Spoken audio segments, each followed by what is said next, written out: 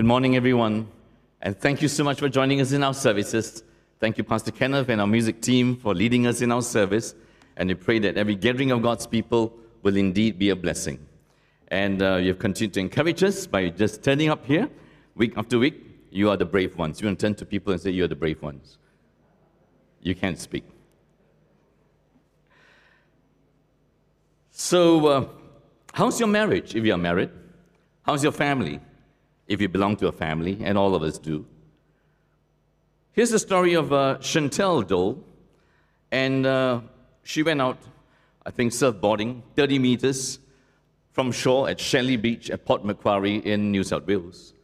And as she was out there on the surfboard 30 meters from shore at Shelley Beach, all of a sudden she felt something grab her, and she fell violently, suddenly into the water. You would have guessed, it's a great white shark. Her husband was near her, and what do you think he did? He jumped in and repeatedly punched the great white shark until it released his wife. By that time, the damage done to her, her right calf and the back of her thigh, was totally lacerated, but by God's grace, she was safe. Made me reflect, if Mona fell into the water and a great white shark, what would I do? Should make you wonder. Make you wonder about what? About the marriage vows. We just did a wedding yesterday. By God's grace, we do 30 to 40 weddings a year. Over the last 10, 20 years, there's a whole lot of weddings and a whole lot of children that God has blessed us with, which we must never take for granted. And as we make those vows, I always remind them to say, by God's will, I will. By God's grace, I will keep these vows. Because left to yourself and myself, we have no ability, no fidelity to keep whatever promises we make to God and to each other. So if your spouse fell into the water, will you beat that shark, or would you leave your wife or husband to that shark? It takes us back to wedding vows and the fidelity.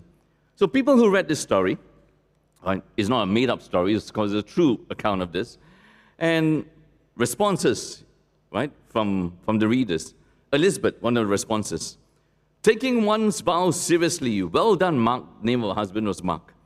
Rebecca, another reader. This is what nearly all men would do for women. Let's stop the appalling assault on the male sex with labels such as toxic masculinity for one. You know, there's a huge debate flowing from the West to the East about privileged male and patriarchy. You may not realize, but this is a constant attack. The toxicity of masculinity, the toxicity of marriages, the toxicity of fidelity, and we don't watch it, the toxicity of God. That God and believe in God is toxic to your life. That He puts so many OB markers around you. So let's get rid of this silly idea called God. Not get rid of God, but get rid of the silly idea of God. You may get rid of the silly idea of God, but you will not get rid of God. When you read the book of Exodus, it's not about the toxicity of God in Israel's life. It's about the fidelity and the beauty and the majesty that God had chosen to work through one nation. And through this one nation, He's going to bring something beautiful out of your life and my life. Your fallen life, your sinful life, your disobedient life, the ugliness of this world. And so as we read Exodus, today what are we going to do? We're going to try and plunge in firstly to Exodus 40.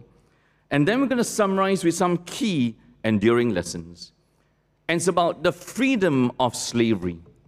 The freedom of slavery. Have I got the title wrong? Are you sitting in the wrong talk this morning? No. The freedom of slavery, in what sense? We're going to look at how Exodus begins and how Exodus ends. Let me see, get this right. How Exodus begins and ends, and then look at one or two enduring God lessons, gospel lessons. So how does Exodus end? Exodus ends this way.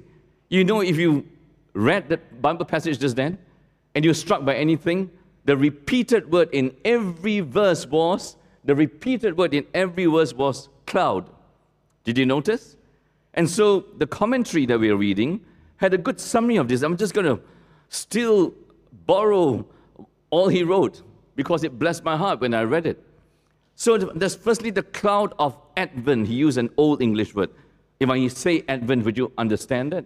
I had to Google it myself. Would my young people understand this word? The arrival of God finally with Israel with the tabernacle. Then there's a cloud of holiness. And because of God's holiness, he accepts and he rejects. And then there's a cloud of guidance that God will indeed be there for a purpose. And this leads us to a grand conclusion. This is the cloud of forever glory. We're going to take a look at this in different ways. But here's the Bible passage. Firstly, the cloud of arrival.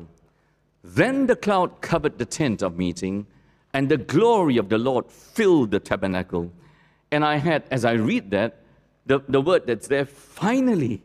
Finally. You know why finally? To really understand the context of what's happening here in chapter 40, verse 34 is this. You need to understand that Exodus is in two parts. Exodus 1 to 18 is how God redeemed them from slavery to Pharaoh, to Egypt, to a nation committed to idolatry.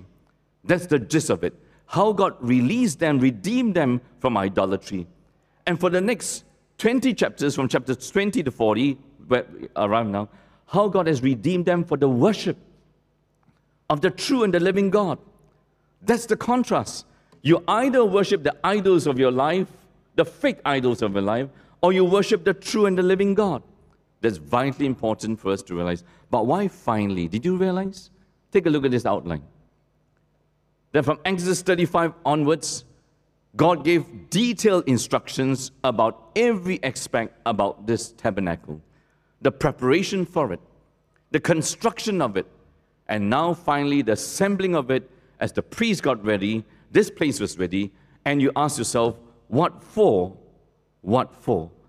Ultimately, it's for a purpose.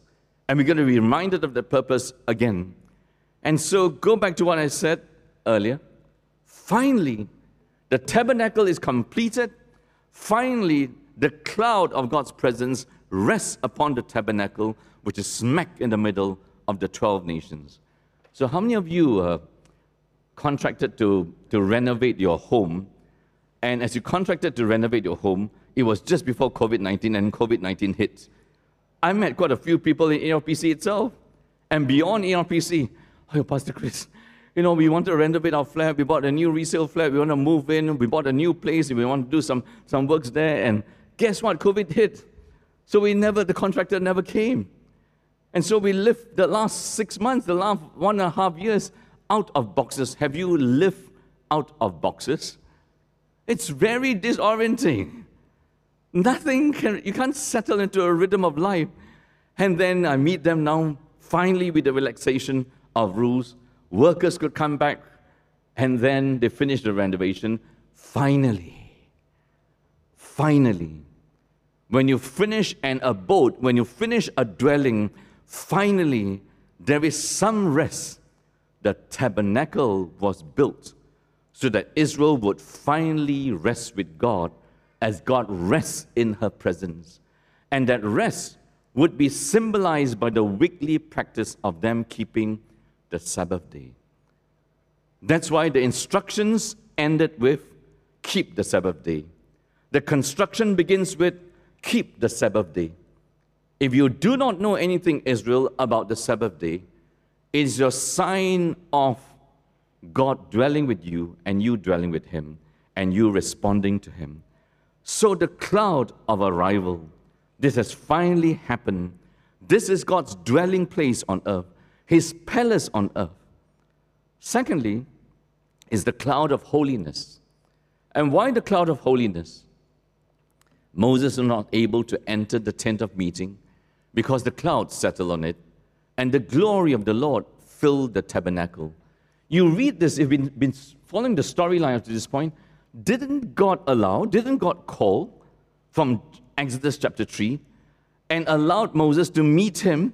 He called him, and the first calling in Exodus 3 is, come, but take off your sandals, you are on holy ground.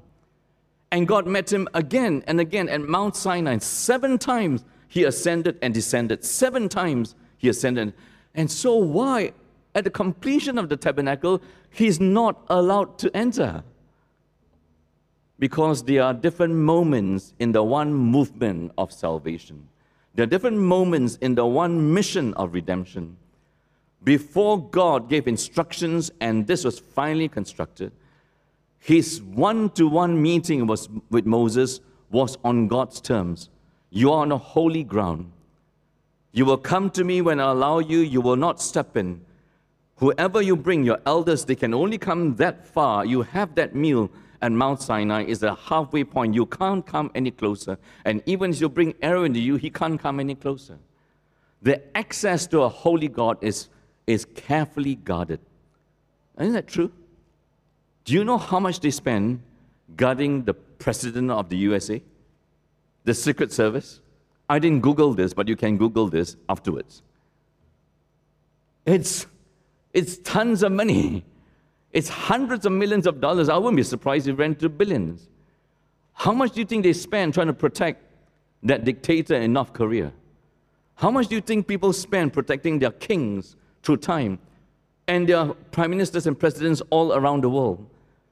If a mere human being's presence, access to the mere human being's presence, has to be so guarded because of their role in being head of state, you think you can just saunter up to God, the holy God, and say, I'm here?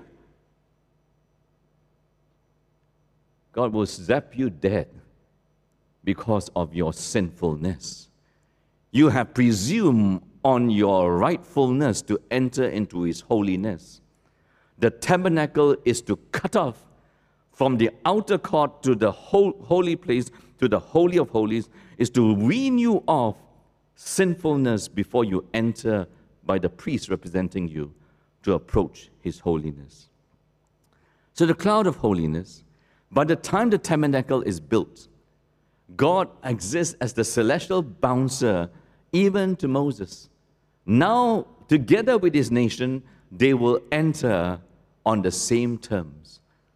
And whatever you do not know, here's a new definition of worship, which is quite different from the popular definition of worship out there. And when I heard this and read this from my Bible college lecturer years and years ago, it stuck with me. Worship is firstly something God does for us before it is anything we do for God. You want to write that down somewhere?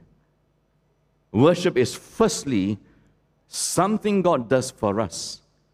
He makes Himself totally acceptable. If God didn't open the way of accessibility, you and I would have zero chance of knowing this holy God. Agree? Before worship is anything that Along here, Chris, Daniel can bring to God, worship is what God determines. Worship is not what I determine. You determine. So please don't stand there, because there's some theology going around in a lot of songs, and Hillsongs carry a lot of it, that I come into your presence with the songs that we sing. The songs that you sing do not bring you into God's presence. The prayers that you pray do not bring you into God's presence. It's God's atoning of you. First is something He does for you to cleanse you and me from our sin before you can bring songs or prayers, let alone your life, to Him. It's very important. And so we need to understand this. He has arrived in our midst. This is our national relationship with Yahweh. This is the national way to approach Him. No other way but through the tabernacle. And then there's the cloud of guidance. Why cloud of guidance? Throughout all their journeys, notice not some of their journeys, not most of their journeys.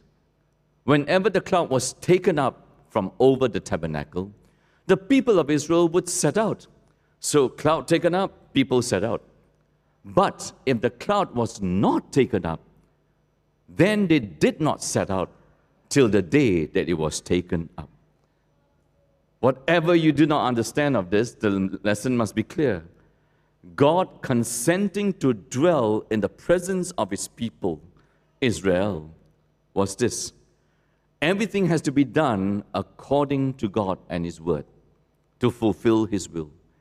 If God says to Israel, stop, you stop. If God says to Israel, stop and stay here for a while, you stay. If God says, go, you go.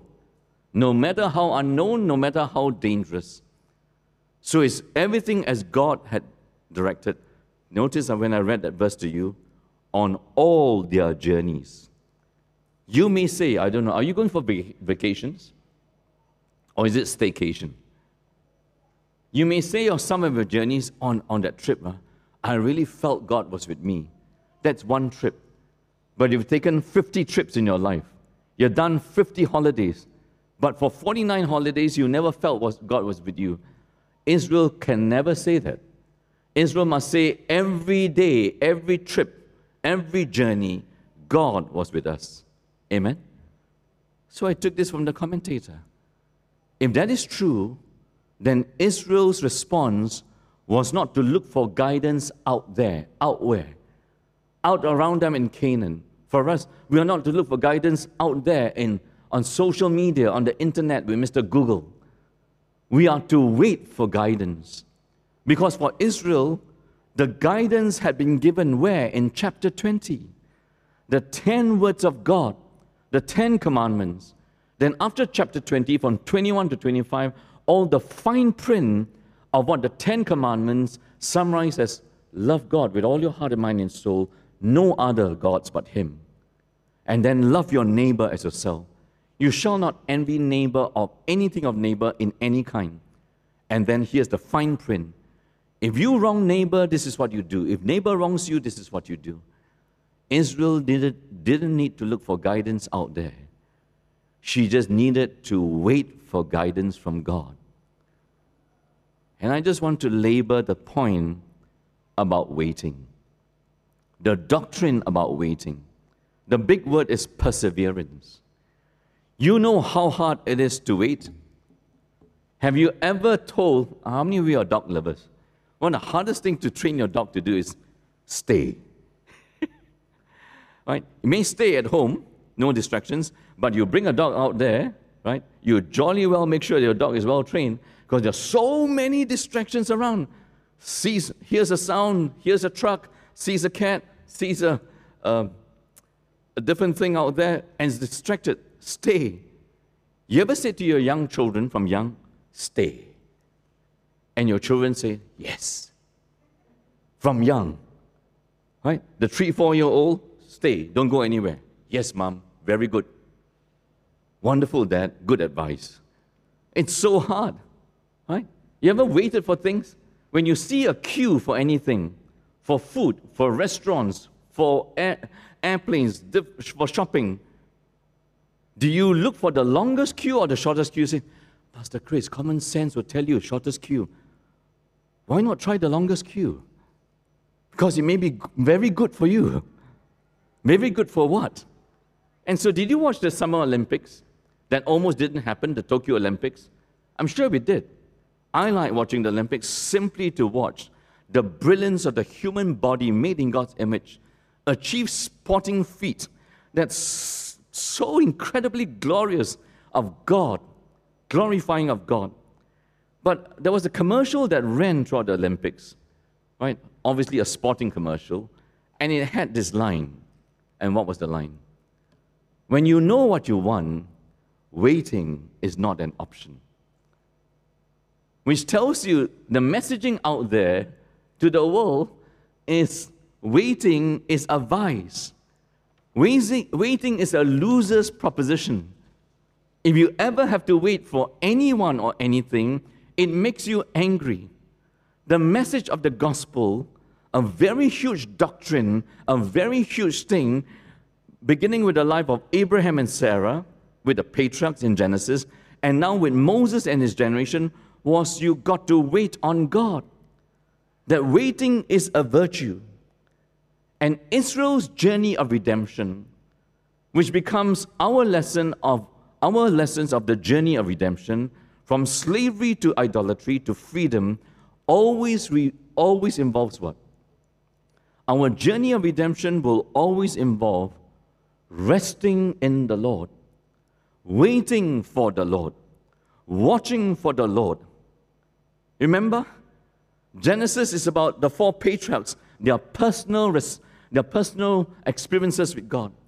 God made the promise to Abraham and Sarah, the forefather of our faith, that he will be blessed with children. He waited 25 years with his wife for that. You ever waited 20, 25, 30 years for something? That's the first understanding of the doctrine of waiting, the doctrine of perseverance. And when they gave up on waiting, they messed it up. Every time they gave up on waiting, they messed it up. The book of Exodus, second book of the Bible, begins. And you see the people, and what does Moses, you're introduced to Moses in Exodus 2. And what does he do? He sees the suffering of his fellow man, and he kills an Egyptian. And what does God say to him? Well done, good and faithful Moses. God takes him out to Midian, and for 40 years he learns to wait. Waiting, my friends. And look at Israel. When Moses was out at Mount Sinai, they waited, says, he's very late in coming back, Aaron. Has he forgotten us? Has he forgotten us? We better do something about the worship of God. Let's make the golden calf. You get the pattern? It's a gospel truth that our journey of redemption includes waiting for God. You and I don't go out there looking for more guidance besides the Bible. You and I don't go out there looking for more guidance besides Jesus. You wait for it. Wait for the Lord.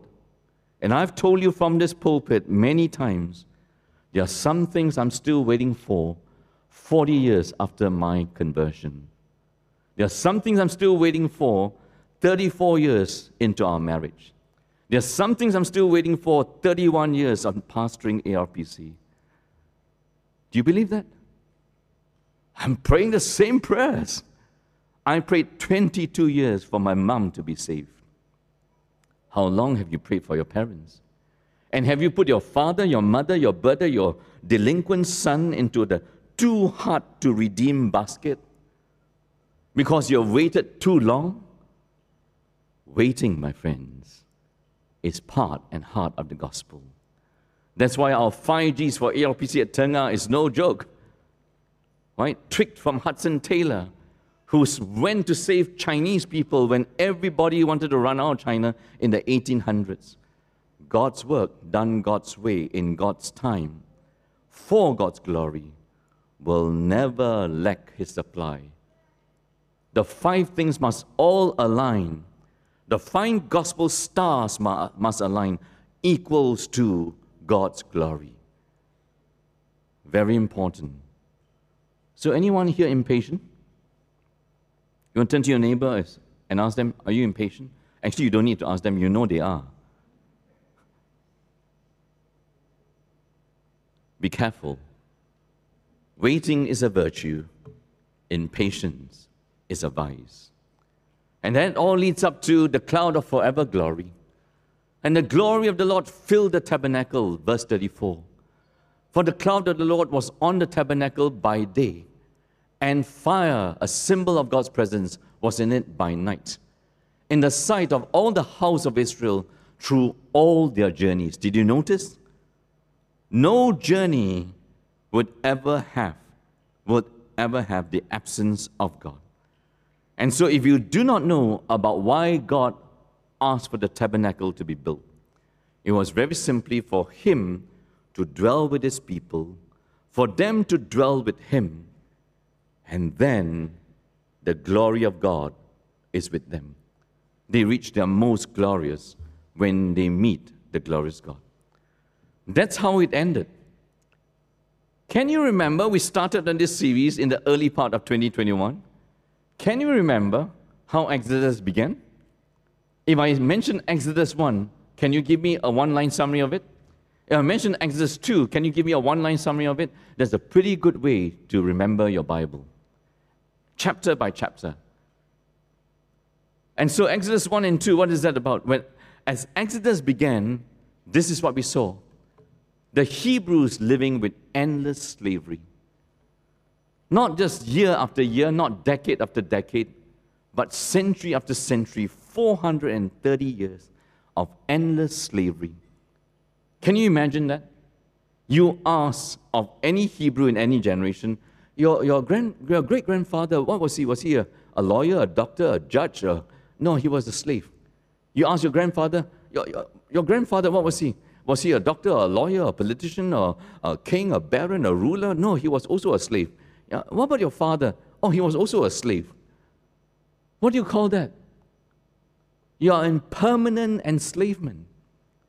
And as the book opens, they live with untold oppression as Pharaoh chased his utopian dream of building the best empire at that time, using the best of man plus technology. And the untold oppression, unreasonable deadlines, remember? When he found out that the Hebrews were growing so much, he passed a decree of homicide, kill the babies, kill the male borns, oppress them, give them a higher target. You make the same bricks, but I don't give you any straw. Have you ever tried to cook anything without ingredients? Have you ever tried to buy anything without money? We call that oppression. If your boss tells you to meet an unreasonable deadline without giving you the resources, it kills your spirit. And then finally it kills you. And the whole human race is full of this. The Great Wall of China is really great as a tourist spot. You know how many hundreds of millions of Chinese died building that wall? You know how many hundreds of millions of people died building the pyramids and the Sphinx? That's the world that we live in. A world that we build our idolatrous dreams and then oppress each other. When, as Exodus began that way, it was a dead-end people. A people with no future. They actually had no present, let alone a future. Would you like to say to your children through this pandemic, I think now that they found this South African mutation, this variant, there is no future. You're never going back to school. You're never going to graduate. And if you graduated, there's no jobs for you. It's called a dead end. And they're totally inglorious because we were not meant to live that way. Pharaoh and empires are not meant to fake dreams and then oppress millions of people to accomplish that fake dream for their ego. And now we go to Egypt, oh, it's all wasting away. It's merely a tourist spot. But when they were building it, every time we build our skyscrapers, as in the Tower of Babel, we think we're doing the best thing to uplift the prosperity of our people, the happiness of our people. The history of humanity shows us that when we build dreams, we oppress others. So God was absent in their life, and God had forgotten his covenant. You could say they were, as Exodus opens up, they were living under a cloud of godlessness. You wouldn't meet a Hebrew at that time in Exodus 1 and 2 and say, I look at your life and you're so glorious. There was nothing glorious about their slavery, nothing glorious about their oppression. So what happened to Psalm 8? What is man that you're mindful of him? You made him a little lower than the angels and you crowned him with glory. God made us to bear his image. From Genesis 3 onwards, it is inglorious when we forsake God. And so, this is how it began. Notice how it ends. It ends with the cloud of glory. It was inglorious for Israel to live that way. It was inglorious for Pharaoh and the Egyptians to oppress them that way, to dehumanize and deform them that way. There was nothing glorious in chapters 1 and 2. By the end of chapter 40, the glory of God was everywhere. The God who was absent is now present. And it all comes to pass. We move from inglorious lives to glory. How? By one thing and one thing only. God has a wonderful redemption plan. And the wonderful redemption plan is now all happening in one place. The wonderful redemption plan is all happening at the tabernacle. The tabernacle is the portable meeting place between God and his people. When they settle in the promised land after traveling from Mount Sinai to Canaan, they will build the more permanent temple in Jerusalem. As they build a permanent temple, is to remind them, leave sinfulness, come to God holiness. Leave idolatry, come to the worship of God. Israel and Judah will fail God again and again until Jesus turns up as the true Israelite. And Jesus proclaims, you destroy this temple and I will rebuild it in 3 days. Is Jesus the number one contractor of the world? Yes. He was not speaking about a new temple in Jerusalem. He was speaking about his resurrection body.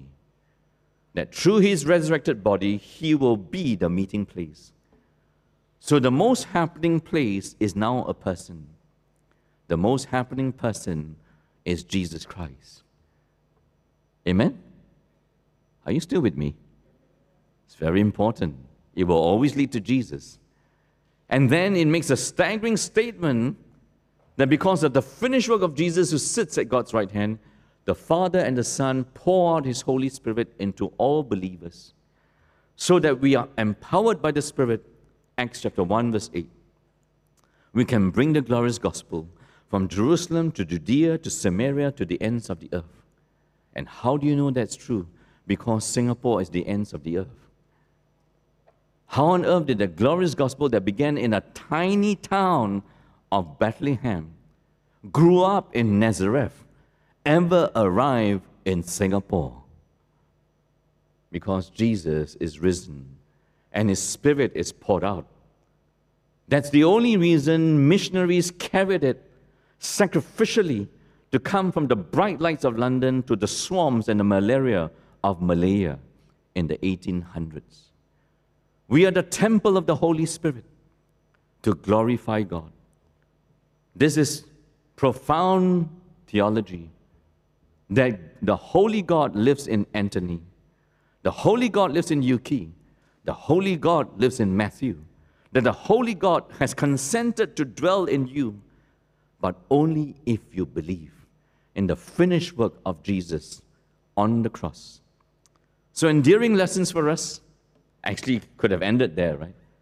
Showing you how it ends, how it begins. It's all about the glory of God coming back to us, though we sin against God. But I thought to be faithful to God and to be faithful to you, I mustn't miss a very huge message of Exodus. And what is that? It's whether you and I are illegitimate or legitimate sons and daughters of God. Whether you and I are actually slave or free in this life and for eternal life.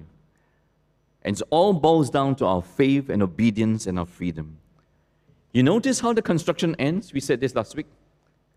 The people completed the tabernacle and they brought all the pieces to Moses, and 7 times is repeated in 2 cycles of 7 between chapters 35 to 40. They obeyed everything God commanded through Moses. And what did we say last week? That's such a different description of Ethan, of Jonathan, of Chris. With the golden calf, I disobeyed.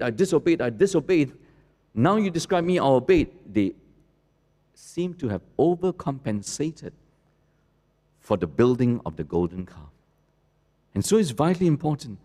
So faith, the truest expression of faith in God is obedience to God. Have you taken that down in learning from Exodus? The truest expression of faith in God is obedience to God. God says, let my people go. Pharaoh will let my people go. You just have faith in that, right? Moses, you just go and tell him. You tell him 9 times, he wouldn't do it. But on the 10th time, he will do it. You know why? We're going to tell you why. So Moses, you step out in faith. You obey my word, and I'll tell you why. But Moses said to God, who am I that I should go to Pharaoh and bring the children of Israel out of Egypt? Children of Israel out of Egypt. He said, but I will be with you, God with him personally, and this shall be a sign for you personally. This is God and Moses one-to-one, that I have sent you. When you have brought the people out of Egypt, you shall serve God on this mountain. In some of the versions of the Bible, you shall worship God on this mountain. Not wrong. The Hebrew word can be used. So to worship God is to serve God. To serve God is to worship God. And why is this so important? Because this doctrine, besides the one on perseverance and waiting, when God redeems us for a purpose, let's not miss this. Then you shall say to Pharaoh, thus says the Lord. Imagine saying to the most powerful person of the world, who should not listen to anyone, who does not have to listen to anyone, thus says my God, the God of your slaves, let them go. No, he says, Israel is my firstborn son. And I say to you, let my son go, that he might serve me or worship me. Pharaoh, if you refuse me, behold, I will kill your firstborn son. So the whole purpose of redemption is about God graciously, mercifully calling us his children. When we were illegitimate children of the rulers of this world, and illegitimate children of Satan who seduces us to the rulers of this world. Big word that is there. When God redeems us, the Hebrew word is goel. When God redeems us, he saves Israel from being born slaves, B-O-N-D, but also can be born, B-O-R-N, born slaves to Egypt, to being born servants to God. The first is slavery. The second is freedom. When you, Israel, come and worship me and serve me on this mountain, you will really be free. Because it's the knowing of God and the worshiping of God that grants you freedom. The service of God is true freedom. That's why for those of us who know this, you have boundless energies to serve this God. Bring the skilled craftsmen. I will fill them with the Holy Spirit. Bring all the materials, and they brought overflowing. God will have the last word in their life from beginning to end. If he calls, he will finish. And even the golden calf couldn't derail the building of the tabernacle. The tabernacle will be built, and God will dwell with his people, and he will dwell with them. They will be his sons. Israel will be God's sons, legit sons. And why is that important? By the time you come to the New Testament, the finished work of redemption in Jesus is this. The finished work of redemption in Jesus, Paul the Apostle writes this: for freedom, Christ has set you free. Set you free from what? From Satan, from sin. Set you free from your own ideas of self-redemption. Set you free from your own ideas of paradise, of happiness here on earth. Thought through your own minds, built through your own hands. You will never find it. Freedom, for freedom Christ has set us free. Stand firm, therefore, and do not submit anymore to a yoke of slavery.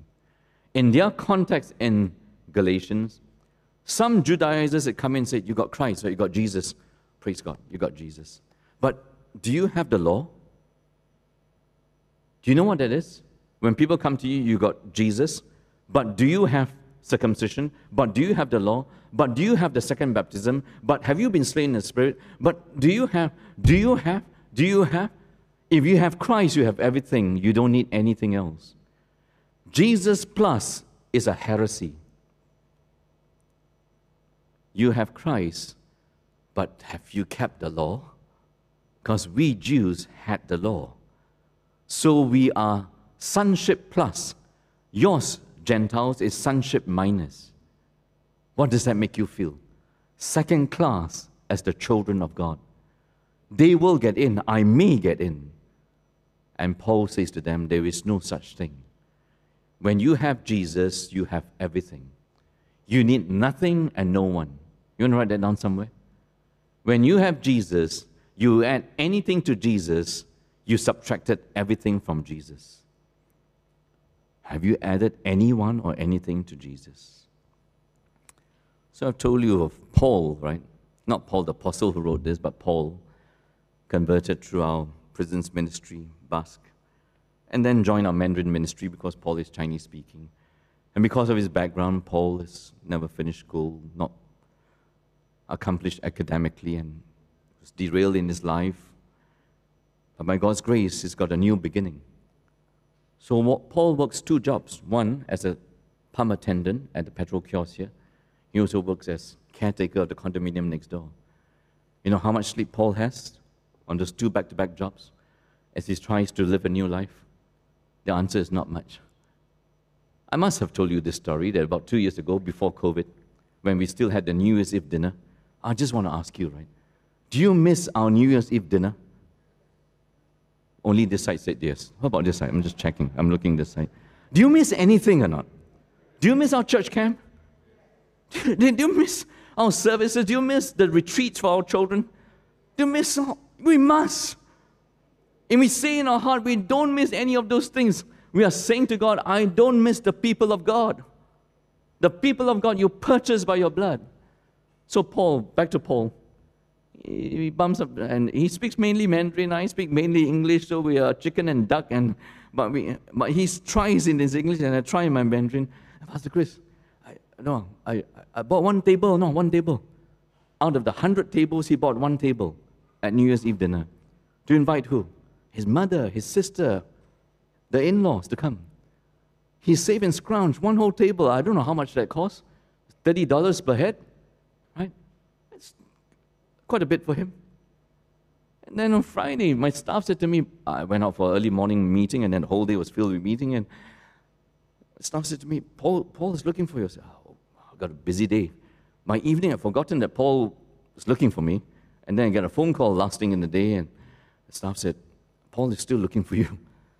Okay, I'll come out, though I have another meeting at night. I said, Paul, how are you? I sat down with him out there, 2 meters, etc., chatted. And what do you think Paul did? He handed me this ang pao.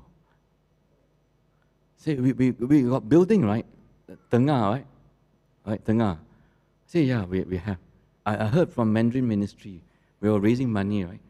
Yeah, this is my little part. I said, no, Paul, you're trying to make ends meet. We don't need, we're okay. There are a lot of people who can give, and you've been giving generously. The rough update for you is we are 2/3 of the way. And that's great blessing, don't you think? With a 19.2 million target, we're 2/3 of the way. How about you clap? I have to tell you to clap, lah. Right? We've crossed the halfway mark. Through 1.5 years of fundraising. That's a miracle. More than halfway mark, $12 million. Right? And so Paul and I prayed for him. I went back, I said, look at this. It's $1,000.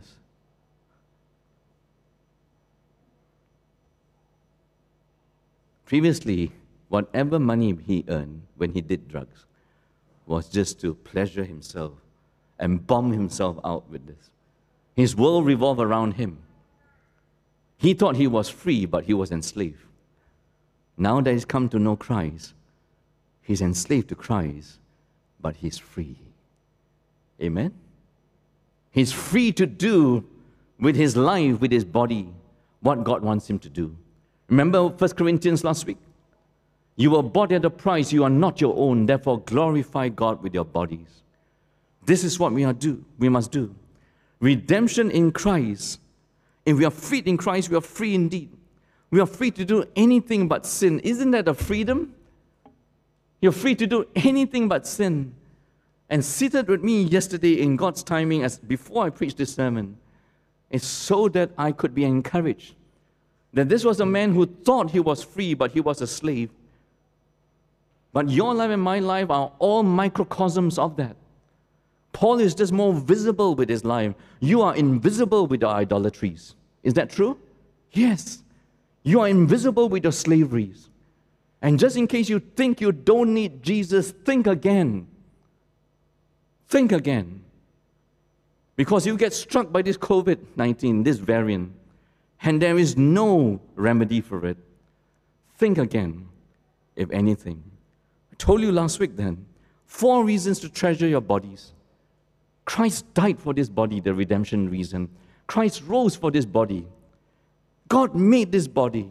God never gave up on His body even though we derailed it, Adam and Eve, with rebellion. God never gave up on building the tabernacle, though we derailed it with the golden calf. Sin will not have the last word. The mercy of God will triumph over sin. Amen? The mercy of God will triumph over judgment. That's why we can glorify this God. And the Spirit now lives in this body. God has done all this for us. We have 4 reasons. Do you know what to do with your body, brothers and sisters in Christ? Do you know what to do with your body, with your life, day by day? The body is the person is the body. If you haven't come to believe in Jesus, or whether you believe in Jesus, listen to this. This will affect us in big ways and small ways. Big ways, listen to Jordan Peterson. You know nothing about Jordan Peterson, he's worth listening to. He's just controversial in his thoughts. He dared to stand up in Canada and America and told them, you do not tell me what pronoun to use. If I see a man, he is a he. If I see a woman, she is a she. You don't pass a law in Canada telling me what vocabulary and pronouns to do. That shot him into international stardom. They call him the rock star academic.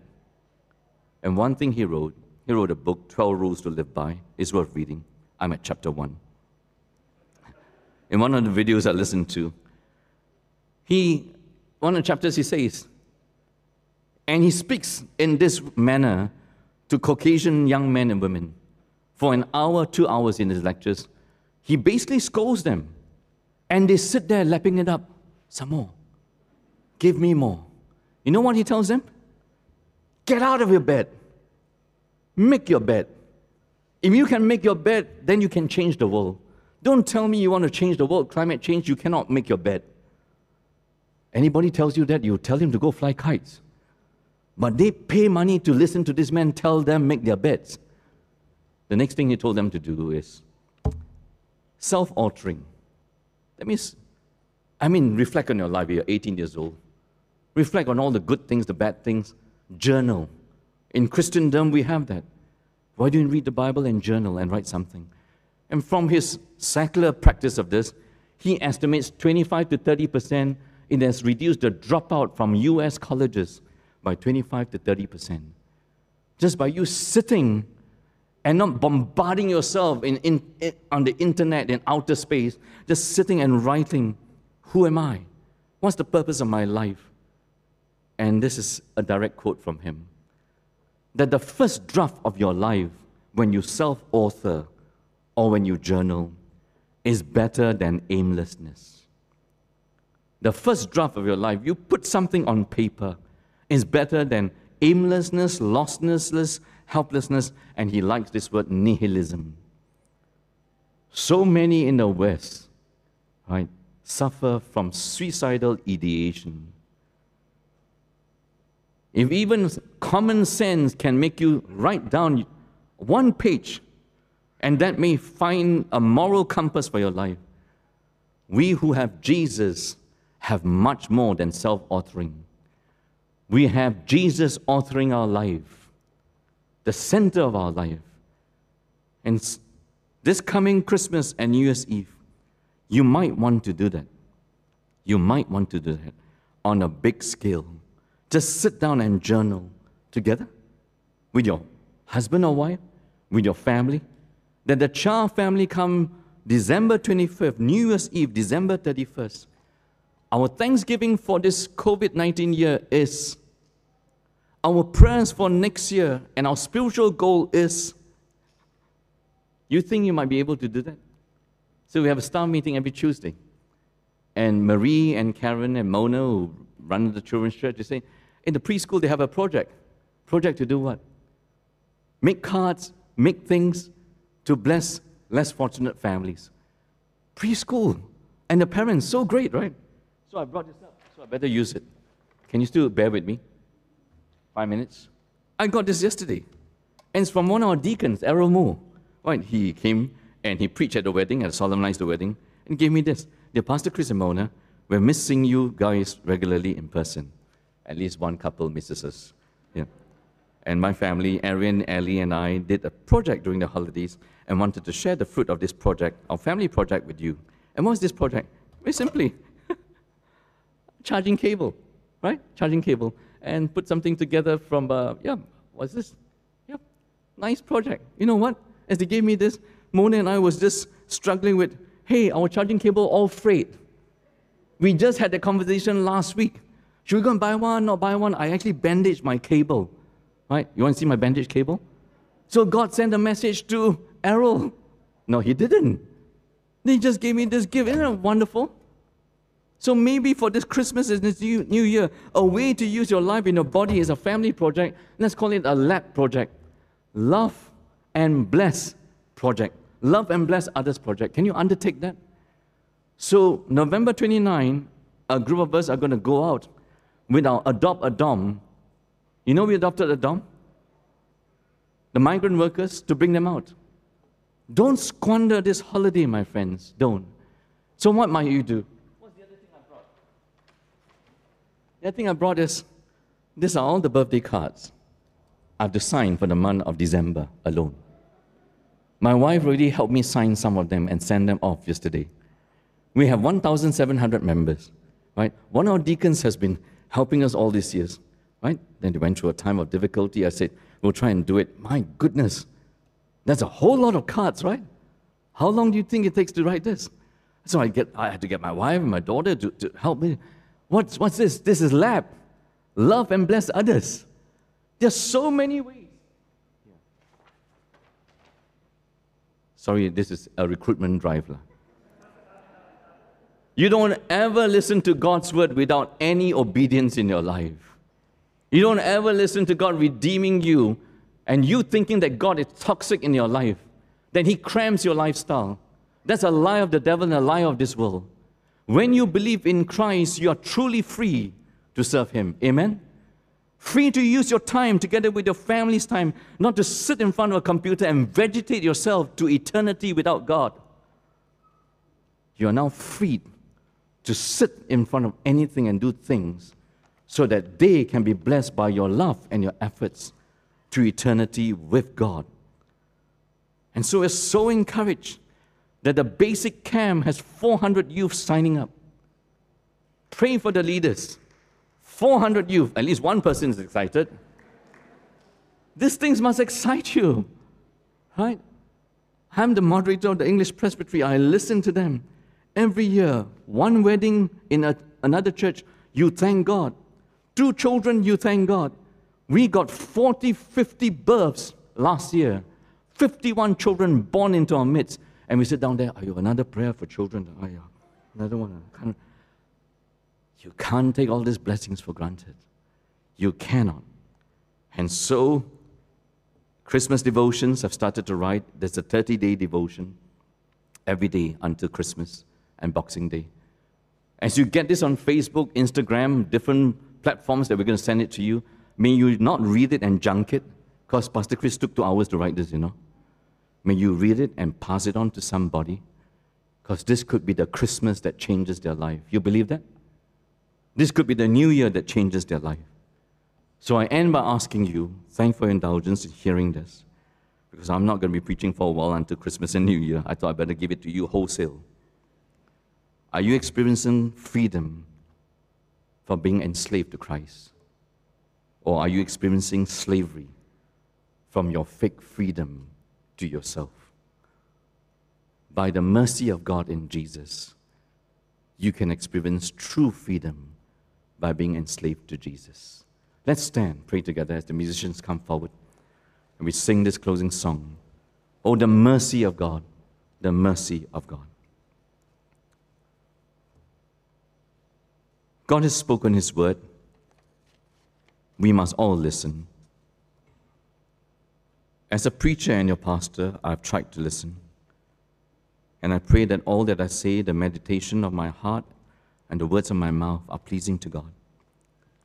I now will lead us in a prayer for us as listeners, that all that God has said to us will bring a redemptive difference to our hearts. The musicians play for us before we sing. Spend some time in honest confession and genuine repentance before God. We come to you, O holy God, knowing that we are undeserving, knowing that left to ourselves, we are unacceptable in all our rebellion, in all our sinfulness, in all our stubborn disobedience. Thank you for teaching us to the book of Exodus in the life of Israel, that we are pretty hopeless in waiting upon you. We consider waiting of any kind a vice, and so we take things into our hands. We chase our own idols, we build our own kingdoms, and in all those things we become enslaved to our self-redemption and rescue.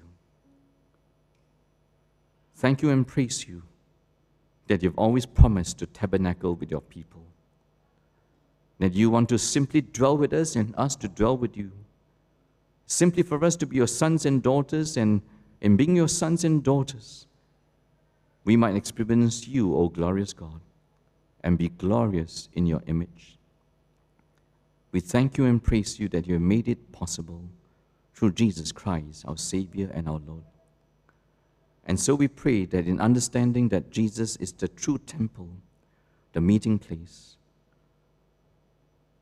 that faith in Jesus, obedience to Jesus, being born servants of God in Christ and through Christ, is what gives us true freedom to live a glorious life unto your service.